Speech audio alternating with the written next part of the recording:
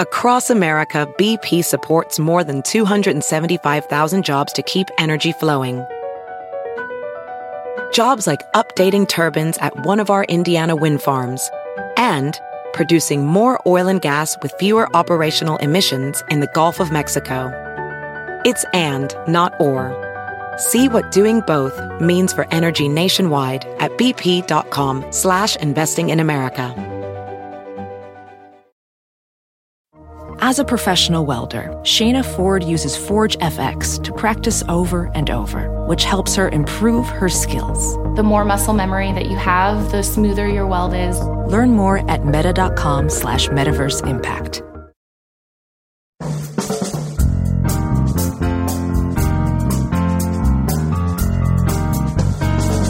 Brett McKay here, and welcome to another edition of the Art of Manliness podcast. If you've had some contact with the philosophy of Immanuel Kant, there's a good chance you found it abstract, heady, and hard to understand. But my guest would say that it's full of rich, usable insights on how to become better people. And, fortunately for us, she's got a true knack for making Kant's wisdom really accessible. Karen Storr is a professor of philosophy and the author of Choosing Freedom, a Kantian Guide to Life. Today on the show, she brings Kant's ethical system and categorical imperative down to earth and shares how it can be applied to our everyday lives. We discuss Kant's belief in our great moral potential and duty to improve ourselves and how his insights can help us make right choices. Karen explains Kant's ideas on the difference between negative and positive freedom, the importance of treating people as ends and not just means, the tension between love and respect, why ingratitude could be considered a satanic vice, how practicing manners can make us better people, and more. You can't miss this episode. Sorry, I had to do that. After the show's over, check out our show notes at aom.is/Kant.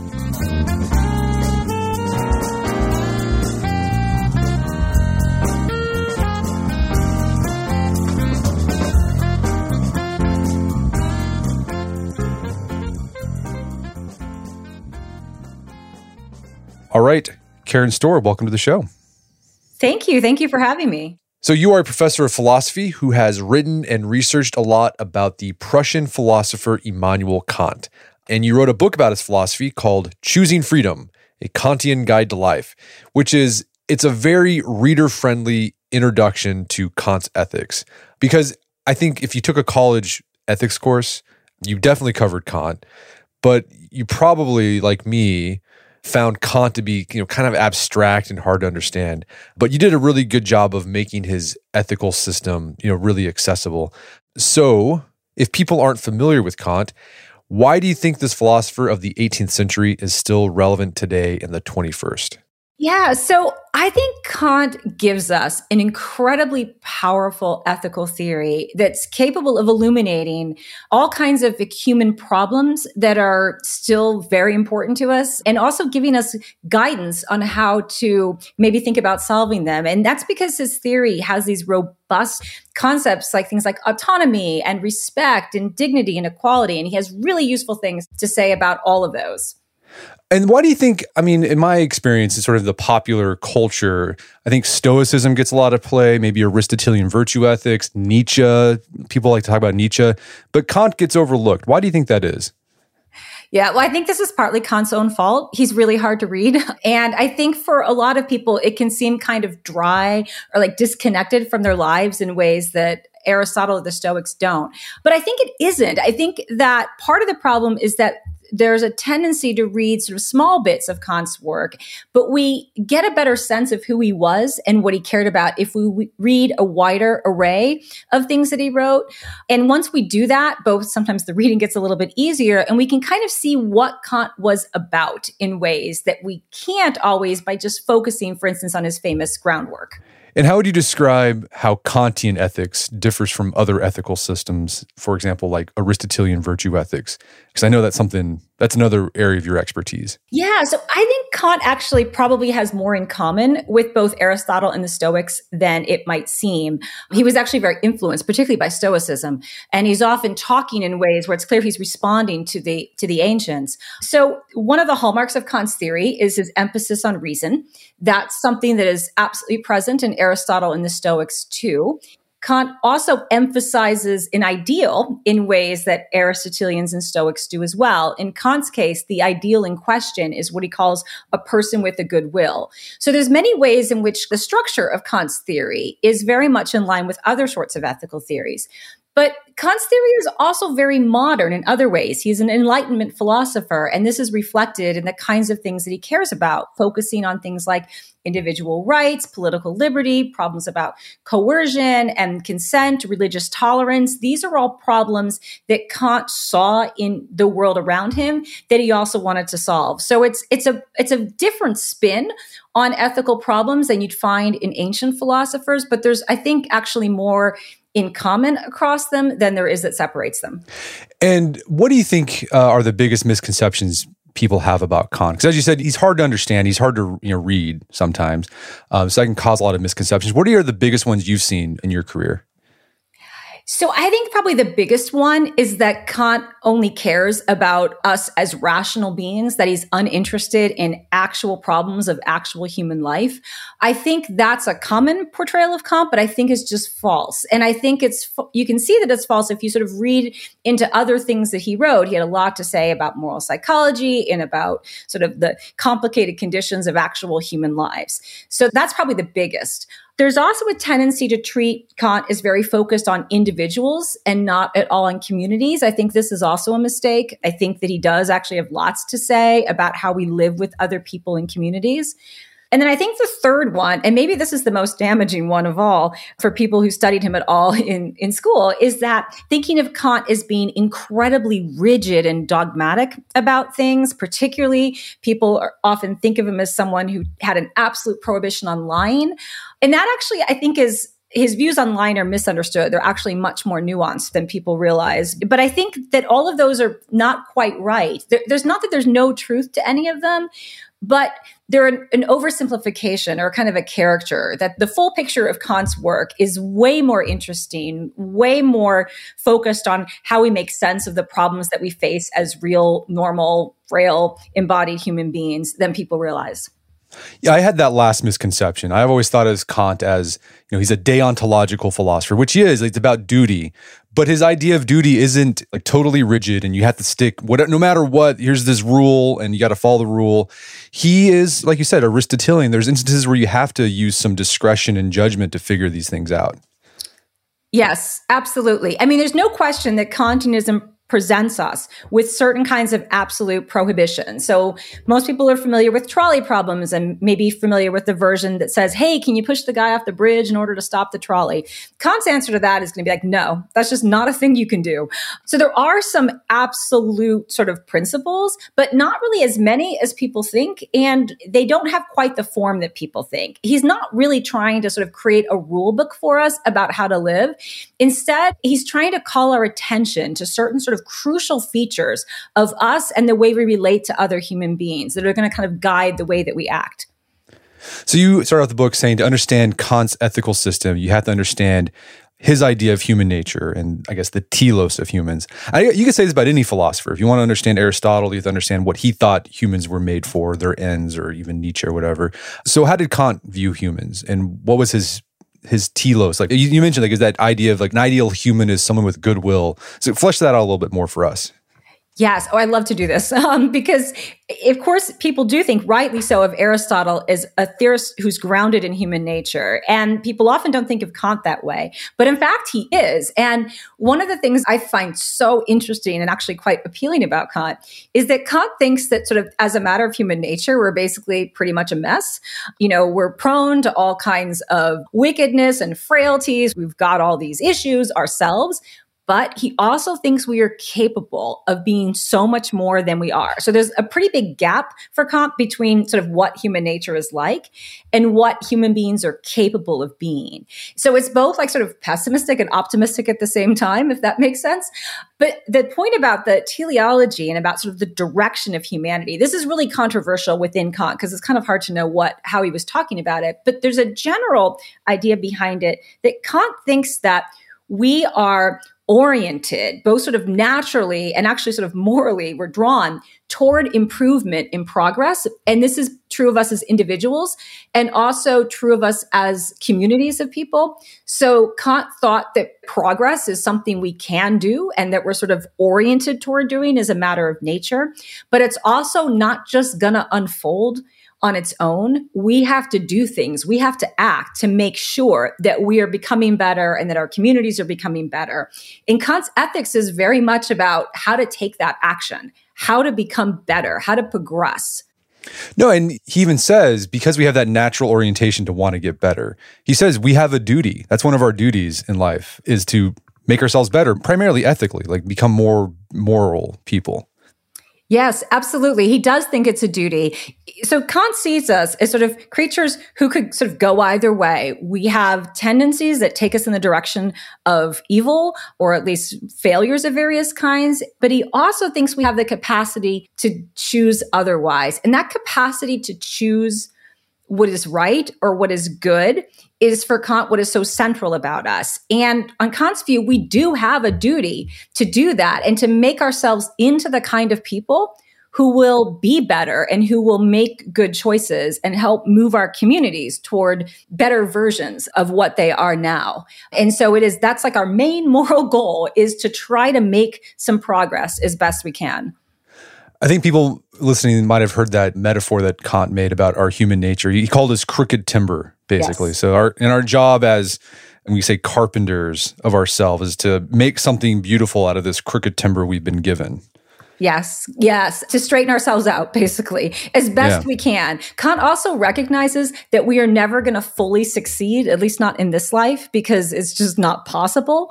But we can always be trying. We can always be attempting to make something better out of the kind of mess that we are. And this is sort of the goal of our striving in many ways. But he's also really hopeful that we can do it. Like, we're not fated to stay crooked, in a sense. We can make ourselves better. We can straighten ourselves out. So a lot of ethicists, particularly Aristotelian virtue ethicists, they focus on the types of virtues people should develop to live a good life. And Kant does that too. We'll talk about some of that today.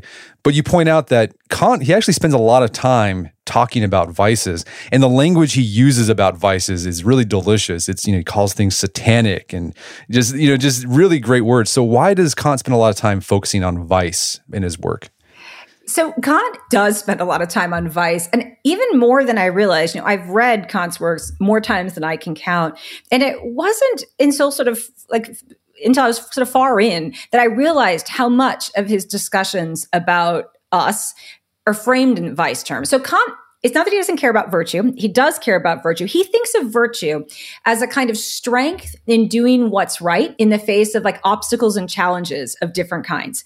So he recognizes that some of these obstacles are outside of us, but he also thinks a lot of them are inside of us.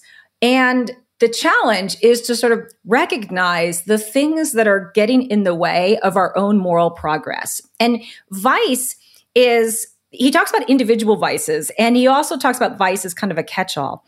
But vice is a way of thinking about ourselves in relationship to other people that sort of warps our reasoning. At one point, he calls the vices monsters that we have to fight, which I think is funny language. But vices have a tendency to sort of block us from doing what we need to progress. And the reason why he emphasizes them so much, I think, is that he thinks that when it comes to being better, sort of getting a grip on our vices and our character is probably the most of the battle. He doesn't think that the challenge necessarily is in figuring out what to do. I mean, so sometimes it is, of course. There are really difficult moral problems. But in many cases, the real problem is getting ourselves to do the thing that we already know is right. And that's where the sort of fighting vice comes in. No, I think people can probably understand this. If you can just go through your life avoiding vice, you're probably going to have a good life, right? If you just follow the 10 commandments, don't kill people, don't lie, don't commit adultery, what else? Don't covet, whatever. You're probably going to have a decent life. And then, anything above that with that virtue, those strengths you develop is going to be like icing on the cake. But if you know people who, they lie, and they're constantly, philandering, and they're constantly just worried about what other people have, and they're comparing themselves, they're usually not having a great time. Right. Yeah. And they're also, I think, going to be sort of thinking about things in the wrong way. So for Kant, vices often arise out of our sort of desire to put ourselves first in a variety of ways. It could be like put our own interests or, desires above the desires and interests of others, or to kind of want to claim a sort of standing for ourselves that we're not willing to grant to others. We want to feel sometimes superior to people. Sometimes we tend to feel inferior to them. And so these are all ways that shape our interactions with the world. Like the person, we feel entitled to stuff, we feel angry or resentful when we don't get our way. All of those for Kant are types of vices. And they block us from like living happily and having good friendships and all those things. But they also just interfere with our capacity to reason well, Kant thinks. So we're going to be getting the world wrong if we have vices. We're going to be getting our relationships wrong if we're vicious. And so for Kant, like, it's like the first step is to like sort of know thyself and as best one can try to rid oneself of the vices to which we're prone. All right, start straightening that crooked timber. Yes. Okay, so let's dig into his ethics a little bit more. Let's talk about his famous categorical imperative. This is a really complex nuance. It took you several chapters to walk people through this. So I think we could probably dedicate a whole podcast to this, but what is the categorical imperative and how does this help us achieve more freedom in our lives? Yes. So this is really very much the heart of what Kant is about in many ways. Although in the book, I also say that I think sometimes the focus on the categorical imperative can distract us from other things that Kant wants to do, but it's definitely central. So let me just start quickly with the idea of freedom. So Kant has this interesting view. He has lots to say about freedom, but he thinks of freedom in a couple of different ways. One way is in terms of what he calls negative freedom. Negative freedom is basically like not being determined by anything else. And Kant interestingly thinks we can't actually know for sure whether or not we're free. We don't really know. Maybe the world is really determined. Maybe we don't really have an ability to make choices. But he thinks that we can't help but think of ourselves as being free, because when from sort of the inside, or what philosophers might call a deliberative perspective, we have to think of ourselves as capable of making choices, that we can't just think of ourselves as something that's pulled along by fate or by nature in some way. So we have to think of ourselves as capable of making choices. But for Kant, there's another kind of freedom that matters more in some ways, which is about using that freedom to choose well. Because we all know that it's possible to choose badly, because we all do it all the time. If we think about, look at the world around us and we see people as choosing, making bad choices, but they're choosing them sometimes because they're caught up in their desires for things like money or power or whatever it is. And those desires can take hold of us in a way. So this is really well exemplified in, like the Lord of the Rings, like the desire for the One Ring. People become almost enslaved by their own desires, themselves in a way. And this is an old idea because it goes back to Plato's Republics, actually, where that idea of the ring comes from, where Plato makes this really interesting claim that the life of a tyrant is like the worst possible life, because the tyrant is like the most enslaved person of all.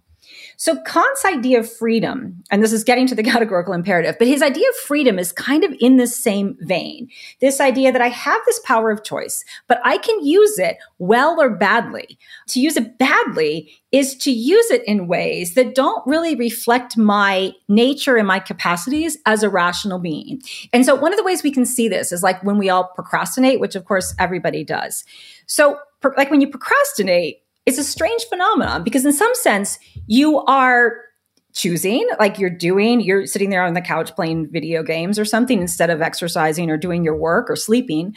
And no one's making you do this. No one's holding a gun to your head, but you're still doing it. And Kant would say that there's a sense in which that's free, but also a sense in which it's not. Because to be free in this, what Kant calls a positive sense, is to use your reason well, to choose wisely. And sometimes that's going to mean constraining yourself. And to choose wisely is to choose and act on principles, this is Kant's view, that are rationally defensible in our own eyes and the eyes of others. And this is sort of the heart of the categorical imperative, because Kant thinks that when we're exercising our positive freedom, when we're choosing well, he thinks that we are going to employ a principle of reasoning to which he gives this name, the categorical imperative. Okay, that's a great setup. Yeah, Okay. so let's dig into the categorical imperative. All right. So the categorical imperative. The categorical imperative, Kant thinks, is basically a principle of common sense in many ways. It is, he thinks already how a good person thinks about their choices, but he has this sophisticated structure.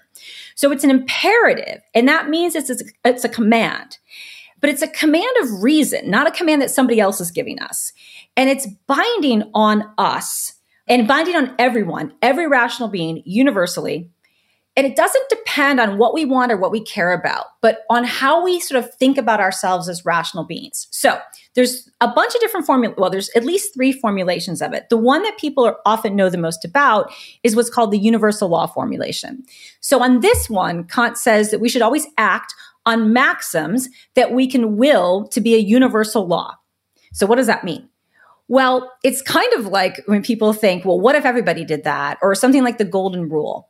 Although it's a little bit different for Kant, because the idea here is that to act well is to act on principles that are kind of rationally defensible in a community of rational agents. So, and by that, it's a kind of principle that you could will that other people also have as their own. So here's an example that I think makes this clear. It's not in Kant, but it's similar. Think about cutting in line. So not everybody has lines. Different cultures think differently about lining up. But in a culture that does use lines as a way of getting people to sort of behave fairly, when someone cuts in line because they just don't feel like standing in line, they're treating themselves as a kind of exception. Like, okay, I'm going to operate according to a rule that I don't want other people to operate by, because if everybody cut in lines, there'd be no lines. So I want to act on a maxim or a principle. I'll cut to the front of the line when I don't feel like waiting, that I don't want other people to act on. So I'm like making a rule for myself that puts me at the center of the universe in some sense, and not others. And Kant thinks that this is actually irrational, because there's nothing about me that makes me so special that I get to cut to the front of the line. And so in doing this, I'm claiming a status for myself that I don't really have, that I'm like not everybody's equal. And Kant thinks this is irrational. And so the categorical imperative in that form serves as a kind of like check on us to be like, are we actually thinking of us as equal to everybody else here? And the categorical imperative is a way of sort of seeing when we're doing that and when we're not. Okay, I like the example of cutting in line. I think that really does explain it. And I think you've probably seen this in other areas of our life on a day-to-day basis. Whenever you think, well, I'm the exception here, Kant would say, well, maybe not. Because as you said, it not only are you put yourself in a position of like as the center of the universe, which he thinks is irrational and it's going to hurt the community, but it's also in the end, it could end up hurting you. If everyone decided to follow that exception that you wanted to make for yourself, then it's probably going to hurt you eventually, right? If you decide, well, if everyone could just cut in line, well, then when you need to get something, you're probably not going to be able to get it because it's just chaos and you end up hurting yourself eventually. Yeah, you're frustrating your own purposes, which is irrational on Kant's view. We're going to take a quick break for a word from our sponsors. Wedding season is coming up, and if you are preparing for the big day, I know wedding planning can be really intimidating, but finding the perfect suit shouldn't be. Indochino makes it easy to get a fully customizable suit right from your home. Don't just wear any suit on your big day, wear a custom made-to-measure suit. Suits start at just $499, which is about the same price you'd pay for an off-the-rack suit at a department store. And they've also got custom made-to-measure shirts starting at just $89. So I've talked about my Indochino suit on the podcast before. They've been a long-time podcast sponsor. It's navy blue. The measuring process was super easy. They got these video guides you follow. You'll need another set of hands to help you out with that. But the really fun part is customizing it. Got to customize how I wanted the lapels on the jacket, the pockets, the lining. I went no pleats on the pants on this suit. A lot of fun. And then in a few weeks, you have a made-to-measure custom suit sent directly to your door. When planning your wedding, get a suit as unique as you with Indochino. Go to Indochino.com and use code manliness to get 10% off any purchase of $399 or more. That's INDOCHINO.com, promo code manliness. Daylight saving time is starting up again. The goal of this is to give us more daylight from March through November. By setting our clocks forward, it may feel like there are more hours in the day, but if you're hiring, it doesn't necessarily help you find qualified candidates for your roles any sooner. There is only one way to do that: ZipRecruiter. And right now you can try it for free at ZipRecruiter.com/manliness. ZipRecruiter works around the clock to help you find qualified candidates. Once you post your job on ZipRecruiter, they send it to 100 plus job sites so you can reach more of the right people. ZipRecruiter's smart technology also quickly scans thousands of resumes to identify people whose skills and experience match your job. Spring forward with a new hiring partner, ZipRecruiter, and find top talent sooner. See why 4 out of 5 employers who post a job on ZipRecruiter get a quality candidate within the first day. Just go to this exclusive web address to try ZipRecruiter for free. ZipRecruiter.com/manliness. Once again, that's ZipRecruiter.com/manliness. ZipRecruiter, the smartest way to hire. Picture that thing you've always wanted to learn. All right, you got that in your head? Now picture learning it from the person who's literally the best at it in the world. That's what you get with Masterclass. This year, learn from the best to become your best with Masterclass. Masterclass offers over 180 world-class instructors, and many of these instructors are former AOM podcast guests. You can learn negotiation from Chris Voss, leadership skills from Jocko Willink, how to master your habits with James Clear.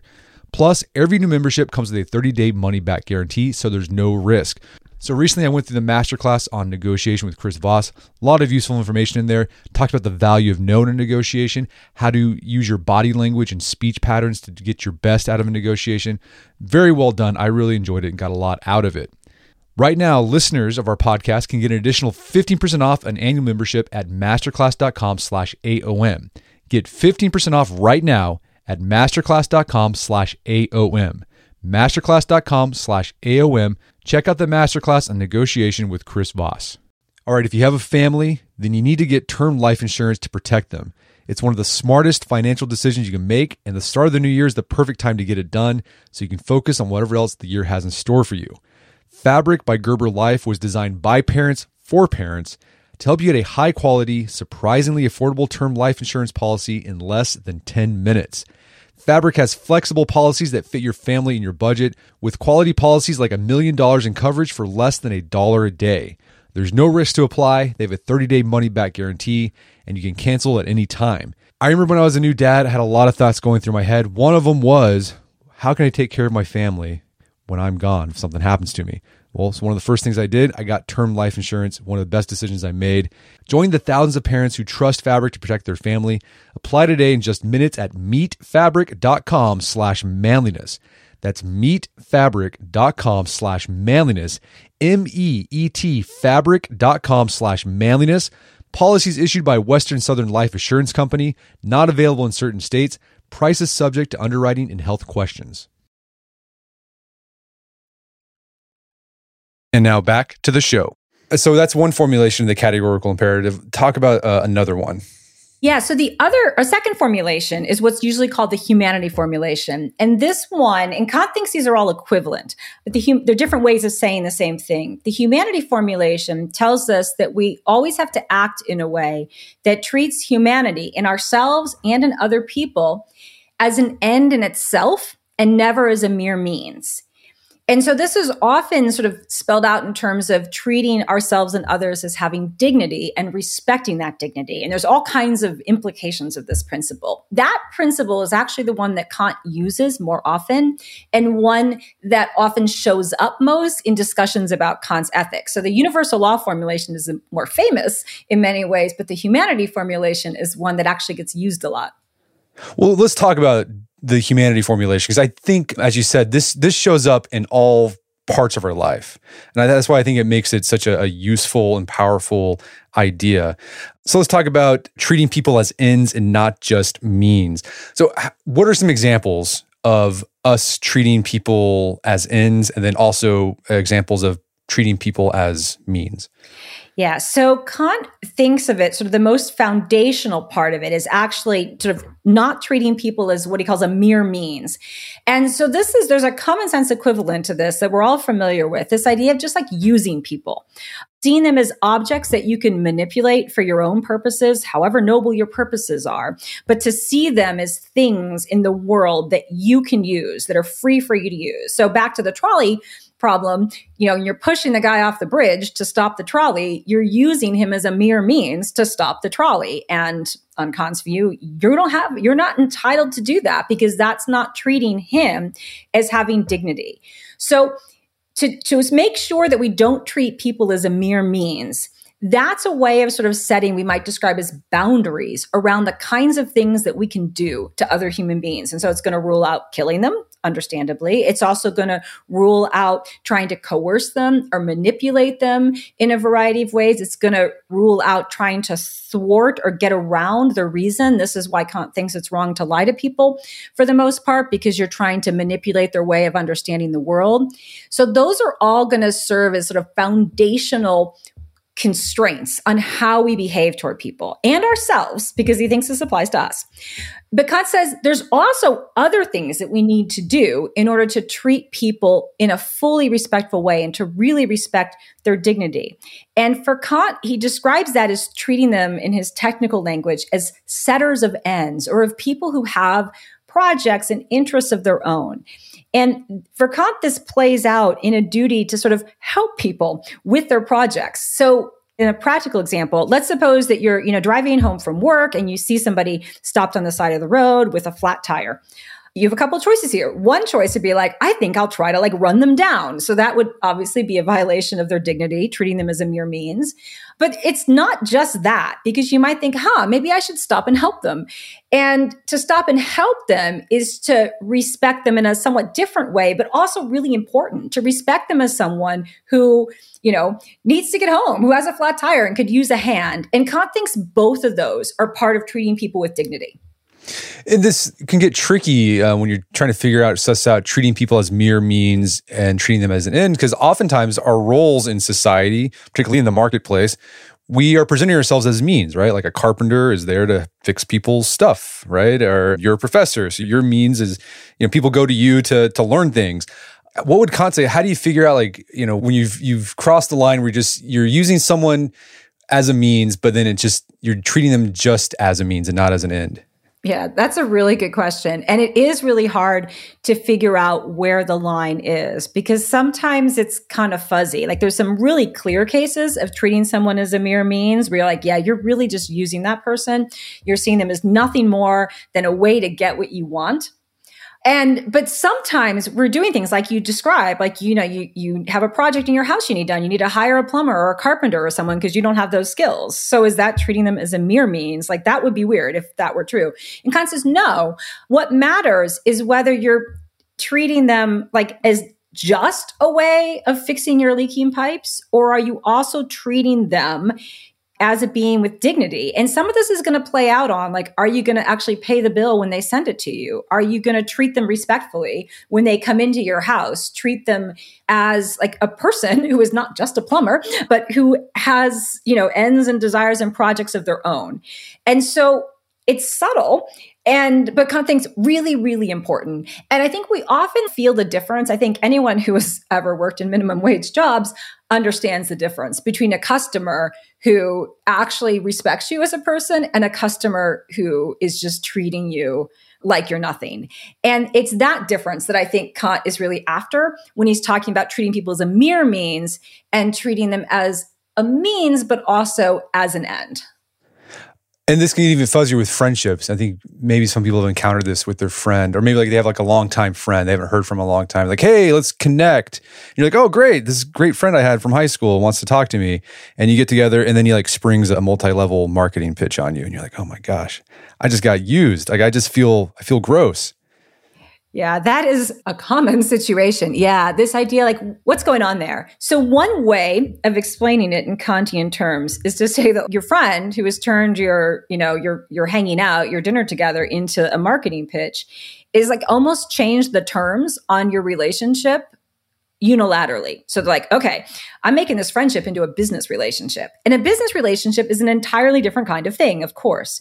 And so when your friend just does this to you, I'm going to stop treating you as a friend right now. I'm going to treat you as a possible, business contact here, you feel like, wait a second, my friend doesn't really value me as a friend. They're just seeing me as a way to make money. And so that's a perfectly reasonable way to respond to that, because your friend has just changed your relationship in ways that you haven't signed on to. And because of that, you can't really function as friends there. If every dinner is turning into a sales pitch of some kind, you're not really friends. You're unwilling business partners. So that would be treating someone as a mere means.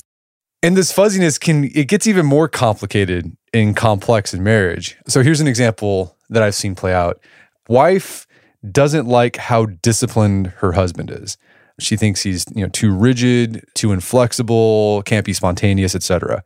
But this guy's discipline, it's what allows him to be successful at work.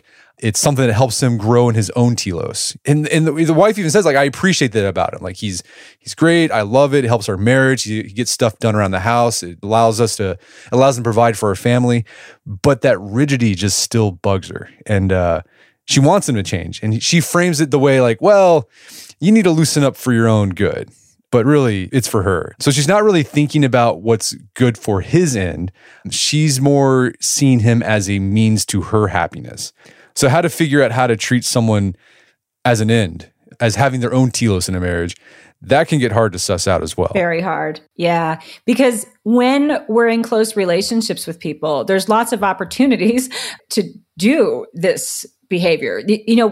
Everybody in a long-term friendship or relationship or marriage, right, finds themselves in situations where they have all these very human frustrations and annoyances. And the hard part in all of these cases is remembering how much you love and value this person, and that they are not yours to change or alter in any way. And trying to sort of separate out in some ways what I want this person to be for my sake from who they are and who they want themselves to be. This is so difficult, but it makes all the difference for Kant in whether you are really valuing them as an end in the way that he says we must, or just valuing them as, something useful to you. And what does Kant say? What do you do when there's people in our lives where they present themselves merely as a means, right? Like that's it. Like I'm thinking maybe an influencer that shares all of their details of their private life and they monetize it, and it just seems like everything they do is it's not really there's no dignity in it. They're just trying to get money or whatever. Does Kant still say like you have a duty to still treat that person who's treating themselves as merely as a means, as an end? Yeah, you do. So one of my favorite parts of Kant's ethics is that he has this really big and important place for self-respect. Because the humanity formulation, all of those requirements that you treat others with dignity applies to you too. You have to treat yourself with respect, and you have to ensure that others treat you with respect. And being able to treat yourself with respect means sort of knowing your true value and living in accordance with it.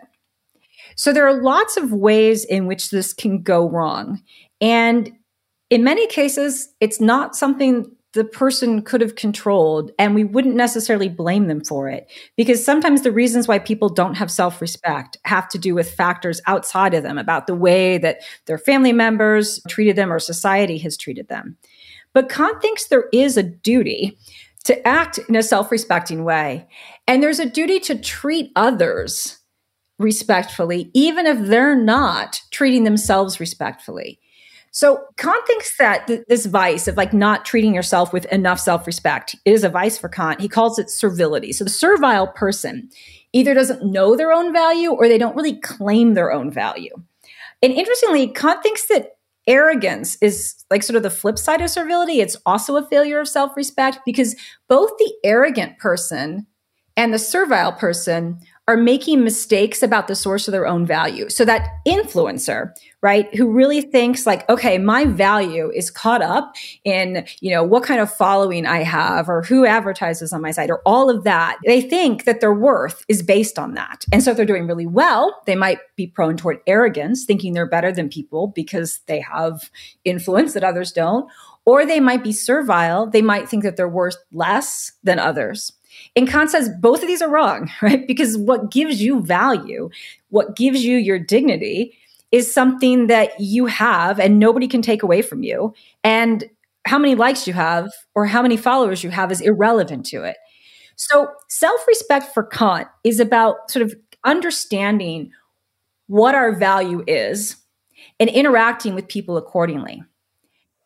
Yeah, and he would even say, in order for you to respect others, you have to respect yourself first. Like, you have to understand that. He does, right? Because you won't, if you're arrogant or servile, if your self-image is bound up in your followers and you regard others in the same way, you're going to be making mistakes in both directions. The only real way to act is to understand that the value that we have is the same value as everybody else has. You cannot wish away your dignity, or correct. I don't know. You can't lose it or waive it. It is something that you possess always, but we don't always live up to it. We don't always treat others in accordance with the value they actually have, and we don't always act ourselves in ways that accord with that value. So you mentioned this idea of respect. One of the more, I think, really useful sections in your book was talking about the difference between love and respect. And Kant says these are two moral forces in our lives that pull us in opposite directions. Let's talk about this. Like, what did Kant mean by love and respect? And then how does he think they pull us in opposite directions? Yeah, so this is another favorite part of Kant. So Kant calls love and respect these two sort of great moral forces, but he thinks they pull us in opposite directions. He says love tells us to come closer to people and respect tells us to keep our distance. And so an example that I think makes this really clear, what he's getting at, is what happens if you're walking around someplace and you see somebody in public, a stranger, who's crying or who's really upset. And you don't know what to do because you're like, should I help them? They seem to be really upset. Maybe there's something I can do, but you also worry that it's none of your business, that you might be invading their privacy. This is a great example of the tension that Kant thinks we can face between love and respect. And Kant thinks like both of those are right. Like, it is good to want to help people in their troubles, but it is also really good to want to make sure that we're respecting their privacy and their boundaries. So there's a tension here, and it's just a tension in real human life. It's not one that we can do away with in some ways. So yeah, it's not a problem we can easily solve, which kind of makes sense because that like weeping stranger is a real problem. What do we do? No, and you probably encounter that with your friends. Maybe you hear that your friend is going through a hard time. Maybe they lost their job, they're getting a divorce. The love part is like, I want to reach out to them and help them out. But the respect is like, well, maybe that's going to make him feel less than, or maybe he just wants his privacy during this time. And you never know what to do. Does Kant have any advice on how to figure that out? Does he have like a rule that we can follow to know when we lean on love or lean on respect?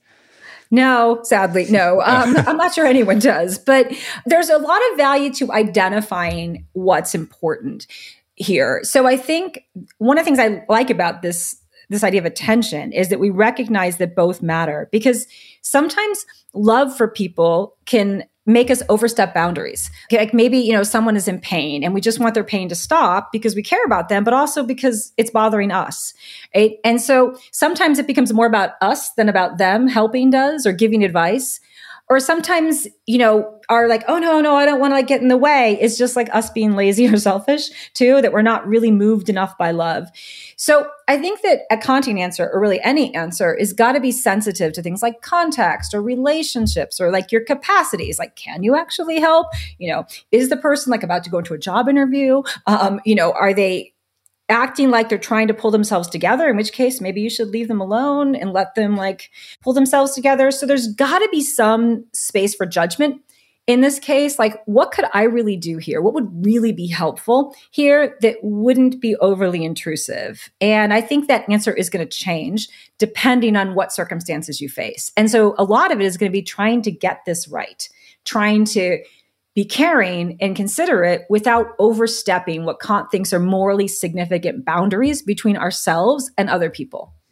So it sounds like you have to use some Aristotelian phronesis, some practical wisdom to figure this stuff out.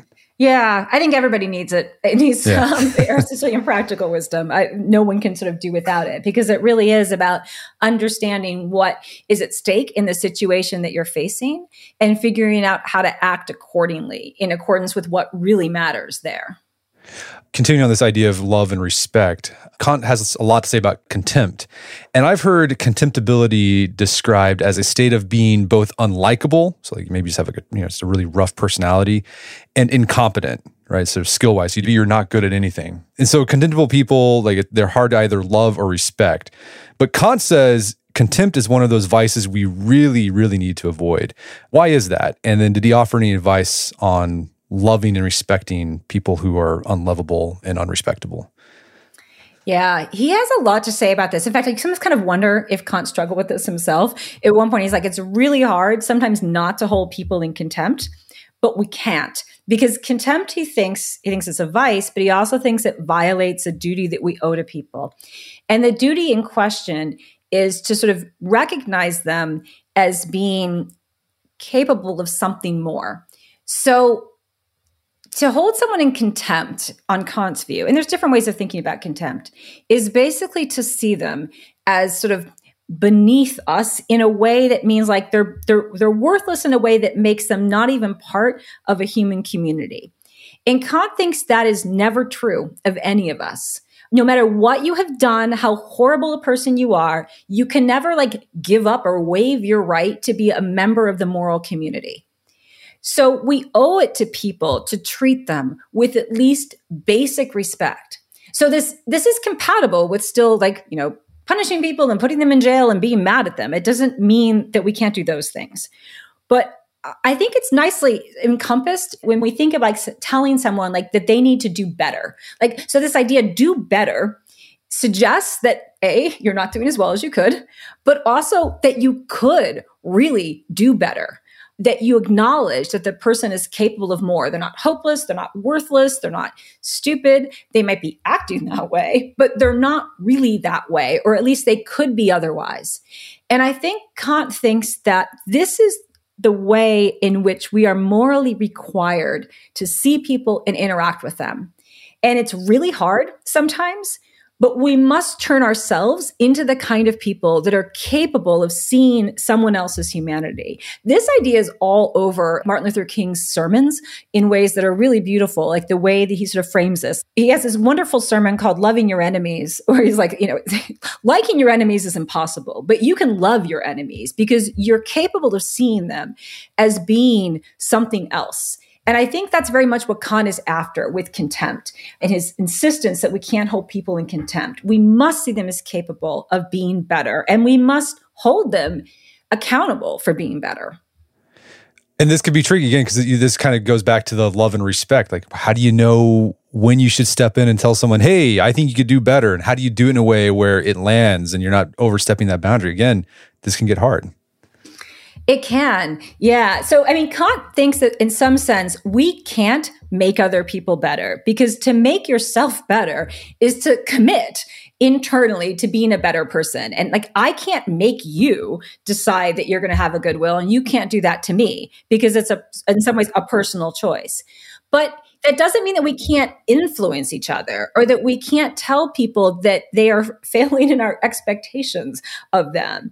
And in fact, not doing that might be a failure of self-respect. So like insisting that people behave better is something that we're entitled to do. And that's partly because we get to require that other people do their part and perform their own duties and don't treat us badly. And so it's a way of holding other people accountable for being better than they are. And so I think Kant thinks of contempt is like just writing people off.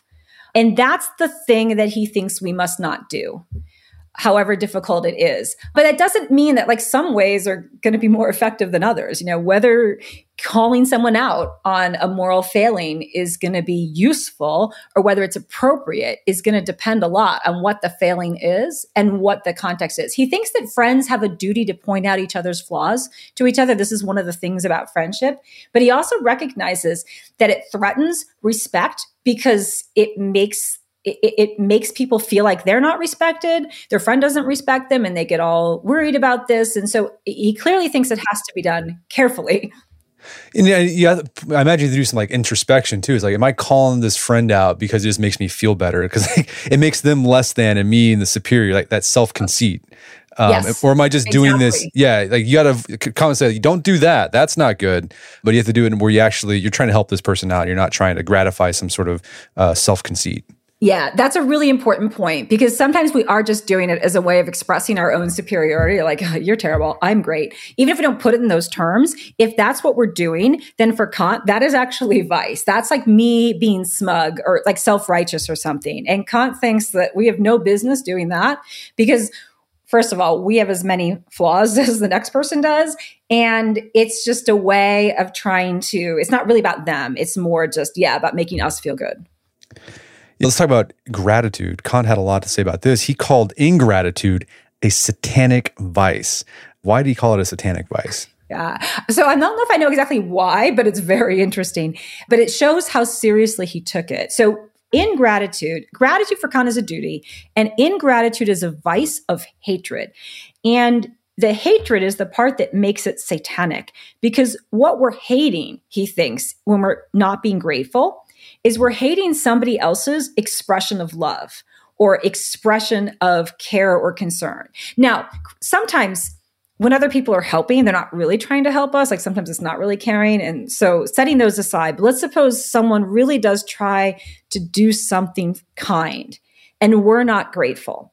Kant says that when we're hating that, and he recognizes that it's hard because nobody likes being dependent. Nobody likes having to rely on other people.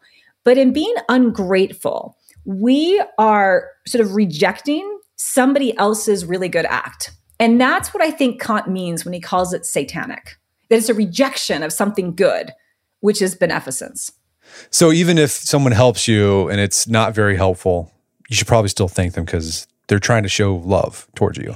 Yeah, probably. So with the caveat that sometimes when people are trying to be helpful, sometimes they really are trying and just failing, not through any fault of their own. But sometimes when they're trying to help, they may not actually be trying to help. They might be trying to impose their will on you or something. So, but if we're talking about cases where the person really is trying their best to help, even if it fails, it doesn't work, like they've tried to buy you a gift that they really think you will like and you just don't, then ingratitude is a vice. Because there, you're not marking out the value of the thing that they've done for you. Gotcha. And again, this can get tricky because you may be like, okay, well, even with the gift thing, will they give this because for me, or was it to help sort of satisfy something in them, the giver? Yeah. This can get tricky. So yeah, Kant has so many interesting things to say about beneficence. But if I'm doing something supposedly nice for someone else, but it's really just about me because I want to look good, or like, I don't know, like I'm donating money, but I'm doing it for the tax break or, so I can get in somebody's brochure, that's the wrong reasons. And Kant would even say that's not even really an act of beneficence as he understands it. It's not fulfilling the duty. I'm just like doing it for my own purposes. So you should still do it. Like he doesn't want people not to give away money or help change flat tires. But beneficence for him is doing it for the right reasons because the other person is worth your effort. And if that's what's being expressed by the gift or the action, then Kant thinks that needs the response of gratitude. So Kant also had a lot to say about good manners, which is kind of weird. Why would a systematic philosopher talk about table manners? But he thought manners could help cultivate virtue in individuals and communities. And you've written a lot about manners. So let's talk about why did Kant think good manners were an important part of our life? Yeah, so Kant seems to think that good manners matter for a couple of different reasons. One, he thinks that they will actually make us better in some sense. So he often says, and this is going to make him sound Aristotelian, like sort of Aristotle's sort of famous for saying, well, you become, a generous person by doing generous actions on the long lines of you become a builder by building things. And Kant seems to go along with this, like you become the kind of person who treats other people with respect by treating other people with respect. So there's that, like it helps us become better. But Kant, I think, also has sort of a bigger role for manners in his life, or what he calls the social graces. And that's because they help us kind of create a vision of a world that we should all be signing on to, even if it's a hard thing to live up to. So this is a sense in which we might think like it's a kind of pretending in some sense. He calls it a beautiful illusion. So you might be like, oh, well, this is just like deceptive or something. But I don't think Kant thinks it is, because I think he thinks we all know what's going on. So one example I like to use is in the case of like sports games. And so sports have a lot of rules about how players have to interact with each other and with the referees and with the fans and all of that. And those rules impose certain kinds of behavioral norms in circumstances where it can just be hard to maintain those. So players are supposed to shake hands with each other, right? They're supposed to go along with what the ref says, whether or not they agree with it. There's all kinds of norms of behavior. And we have those in place because they create an environment in which people sort of remember that they're playing a game in some way, and they can still interact with each other as human beings.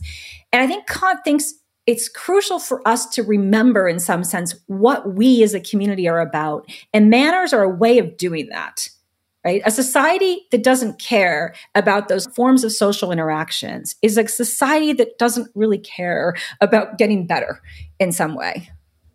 And I think, too, manners help you develop the self-control necessary to create that society, right? To live a Kantian life requires us to sometimes refrain from doing things. It requires self-control. And manners is like a tool we can use to help us strengthen that self-control muscle. Yes. Yeah. So if you're in a situation where there's someone that you really don't like, but you need to like shake hands with them and make small talk with them, and it's not like they're so evil that you shouldn't do this at all, that you should cut them, but you must. And kind of like, yeah, well, you must, right? And this way of being like, I'm going to still interact with this person that I don't much like because it's good manners. That is, I think, for Kant, a way of making ourselves better, constraining ourselves, and doing it in the service of treating a person respectfully. Even if we're not feeling it at the moment, it still matters because it's still a way of interacting with them on the terms that Kant thinks we should be interacting with them. Yeah, it helps us treat, again, people as an end, not merely as a means, right? So you do these sort of niceties with the barista, right, who's there to make you coffee, but you say hello, you say, how was your day? Because you're doing that because it's a way to recognize I see you as an equal human being, just like I am. Right. Yeah. So, I mean, think Kant's like, yeah, this is really hard sometimes. Like sometimes it's just really hard to like not dislike or hate people, but we've got to get over that. And manners are a way in which we help ourselves get over it. And so I think he would say those conventions matter because they do kind of hold us into patterns of behavior that exemplify better relationships with each other, real respect. Even if we're not feeling it, the handshake, the conversation, the greeting the barista is a way of exemplifying true respect. Well, Karen, this has been a great conversation. Where can people go to learn more about the book and your work? Yes. So I have a website. I teach at Georgetown University, and the philosophy department there has a website. And I have a link to a page that says more about me and my reading. And the book is part of Oxford's Guides to the Good Life series. There are several books in this series, all of which on different figures that are also really fun to read about. So I encourage folks to keep reading in that series too. Fantastic. Well, Karen Storr, thanks for your time. It's been a pleasure. Thank you very much, Brett. It's been fun. My guest today was Karen Storr. She's the author of the book, Choosing Freedom, A Kantian Guide to Life. It's available on Amazon.com. Check out our show notes at aom.is/Kant, where you can find links to resources where you delve deeper into this topic.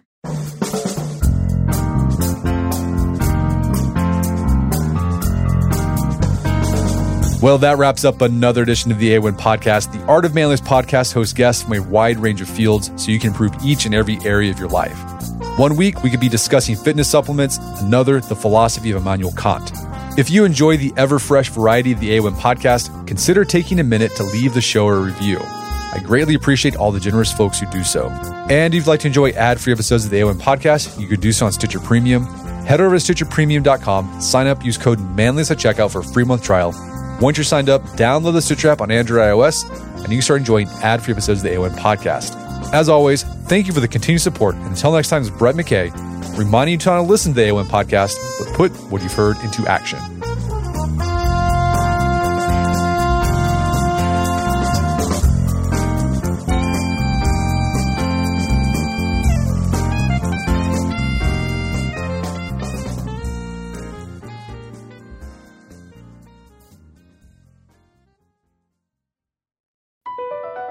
Across America, BP supports more than 275,000 jobs to keep energy flowing.